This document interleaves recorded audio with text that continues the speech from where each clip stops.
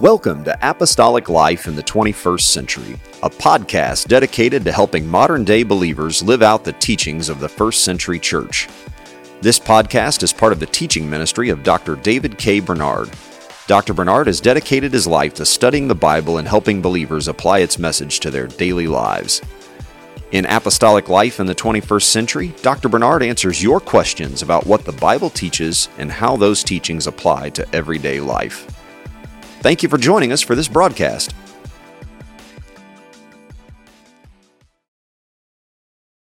The Bible, particularly the Gospels and Acts, talk a lot about demon possession. In fact, it seems like if you're reading the Gospels, you can hardly turn the page without Jesus casting a devil out of someone.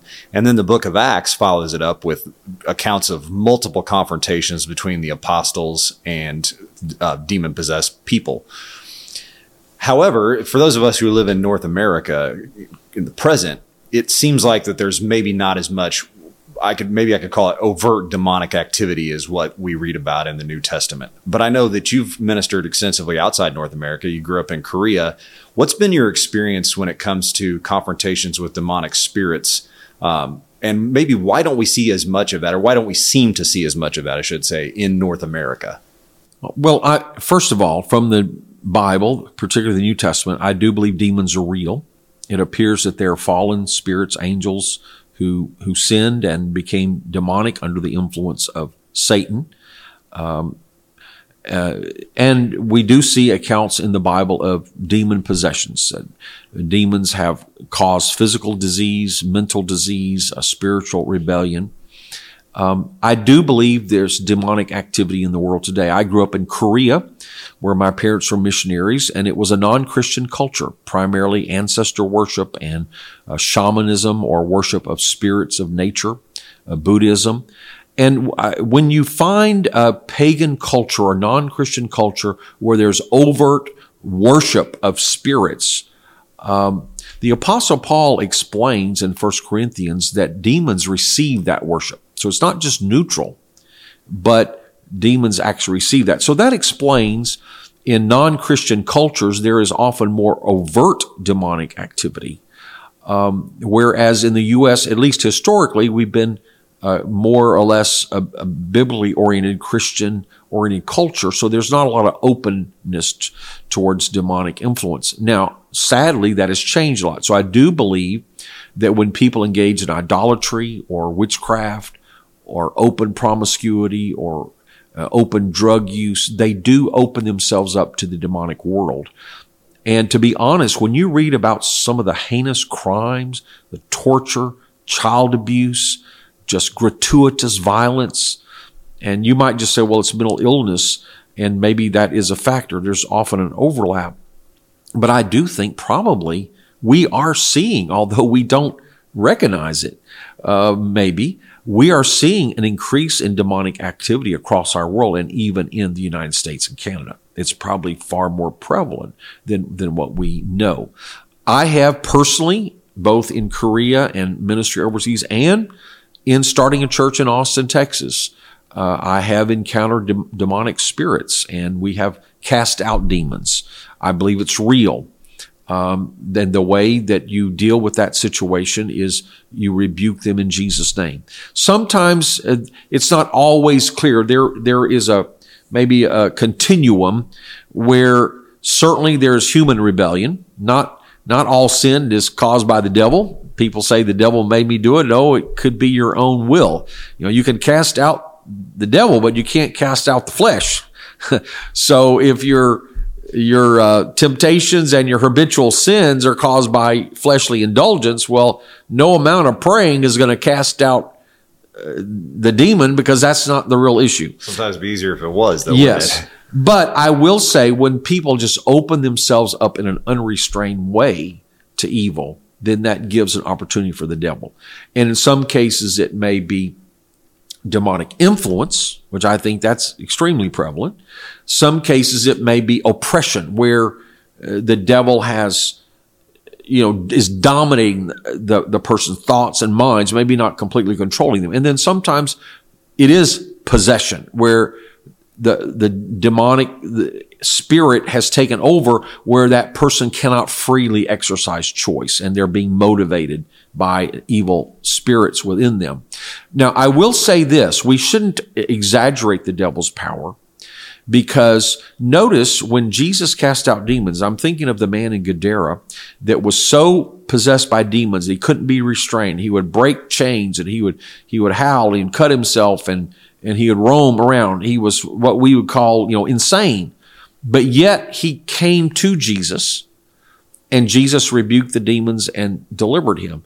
Now notice, he couldn't free himself. He was bound. But all those demons could not stop him from coming to Jesus. Surely they would have if they could have.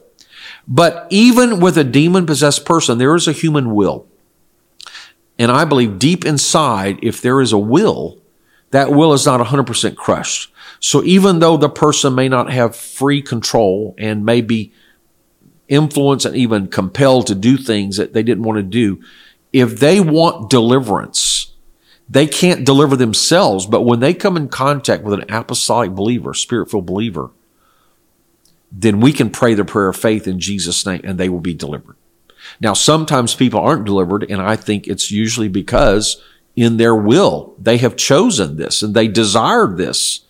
And they have, maybe they didn't really expect to be filled with demons, but they persistently and rebelliously chose a lifestyle. And so even though you pray for deliverance and cast out the demon, if their will is not seeking deliverance, then I believe the demon could remain. On the other hand, if they desire deliverance, even though they're not capable of acquiring it on their own, they are capable of coming in contact with the church and seeking in their own way for someone to deliver them by the power of Jesus Christ. And that probably would explain why Jesus is constantly encountering people who are demon-possessed, because those people, there's something inside of them that wanted to make contact with Jesus. Right. And then, so now a related question, can a Christian have demons? And I would say, understanding as we do what a New Testament Christian is, someone who's baptized in the name of Jesus Christ, filled with the Holy Ghost, the answer is no. If you're filled with the Spirit, well, and of course, we're not talking about physical quantity, but that's a good analogy. If you want to describe what that means, if you're filled with the Spirit, you're led, you're guided, you're owned. Now, the difference between Holy Spirit infilling and Spirit possession, God always honors your will. So we don't really think of ourselves as possessed by the Holy Spirit, because that implies force. We're filled with the Spirit because it's voluntary. We receive the Spirit. It's a gift. We accept it. But having said that, there is a parallel if you're filled with the Spirit voluntarily, but still the Holy Spirit is controlling, you're guiding your thoughts, your mind, you're bearing the fruit of the Spirit, you're exercising gifts of the Spirit. Well, then how could there be room for a demon? If you're filled with the Spirit, where's the place for a demon? If you're submitted to the will of God, can you be submitted to a demon? No. And so I do not think a Christian can be demon possessed if they're truly filled with the Spirit. Now, there are many experiences people relate, but we always establish doctrine by the Word of God, not by experience. We interpret our experience in light of what the Bible teaches. Having said that, there are many explanations of various experiences. First of all, maybe a person is demonically possessed because they're not really a New Testament Christian filled with the Holy Ghost as we know it. Second, they could have backslidden. And I do think if they're backslidden, they can open themselves up to demonic spirits. Third, they could be oppressed or influenced. So they are encountering real spiritual forces, but those forces haven't controlled them. And for a Christian, we should understand the only power the devil has is bluff. James says, resist the devil and he will flee from you. So that's why I don't think we can have a demon in us if we're full of the Holy Ghost, because if we say flee, the devil has to flee. But of course, the devil could control us in the form of a bluff if we don't realize that his power is limited and we allow him to guide us and influence us and oppress us. Then it could be the same effect as if we were possessed, but we're really not possessed. The devil doesn't really have the power, but he pretends to have the power. And if we're ignorant, we let him get away with it. And of course, the answer to that is to pray in Jesus' name and rebuke the devil. So there can be many explanations of why people have had various experiences. But if you are a child of God, you're baptized in Jesus' name, you've received the Holy Ghost, then whatever demonic force you encounter, in the middle of the night, you feel oppressed, attacked, you see a form, whatever, the simple thing is to realize, I have power in Jesus' name. So you rebuke the devil in Jesus' name. And we sometimes say, plead the blood. What does that mean? It's not a New Testament phrase, but it simply means Jesus died for my sins. He shed his blood for me, and he rose again to give me liberty. So I'm going to plead the blood of Jesus. In other words, based on the death, burial, and resurrection of Jesus Christ, I have power. I have victory. Devil, you're defeated. You already have been defeated by Jesus, and I'm not going to listen to you, and you're not going to have control of me. And so we call that, I plead the blood, or I call on the name of Jesus Christ. And I do believe, and I haven't experienced, that whenever you feel that you're under demonic attack or oppression, if you will call on the name of Jesus Christ, plead the blood of Jesus Christ, and have confidence and pray in the Holy Spirit, then you will be victorious. So in summary, Christians don't have to fear the devil. And we shouldn't try to find the devil everywhere. Because as I said, many problems are because of the flesh.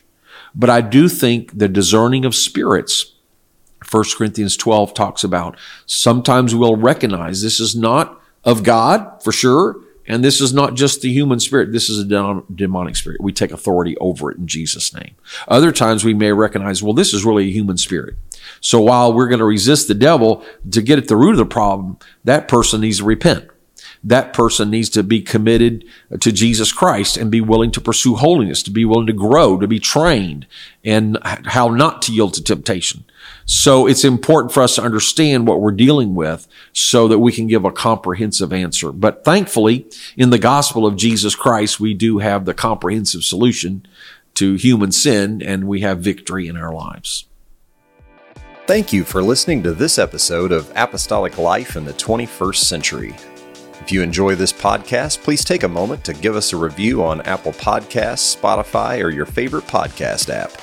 We also appreciate it when you share Apostolic Life in the 21st Century with a friend or family member. Finally, join us again next time as we look at how the Bible applies to everyday life.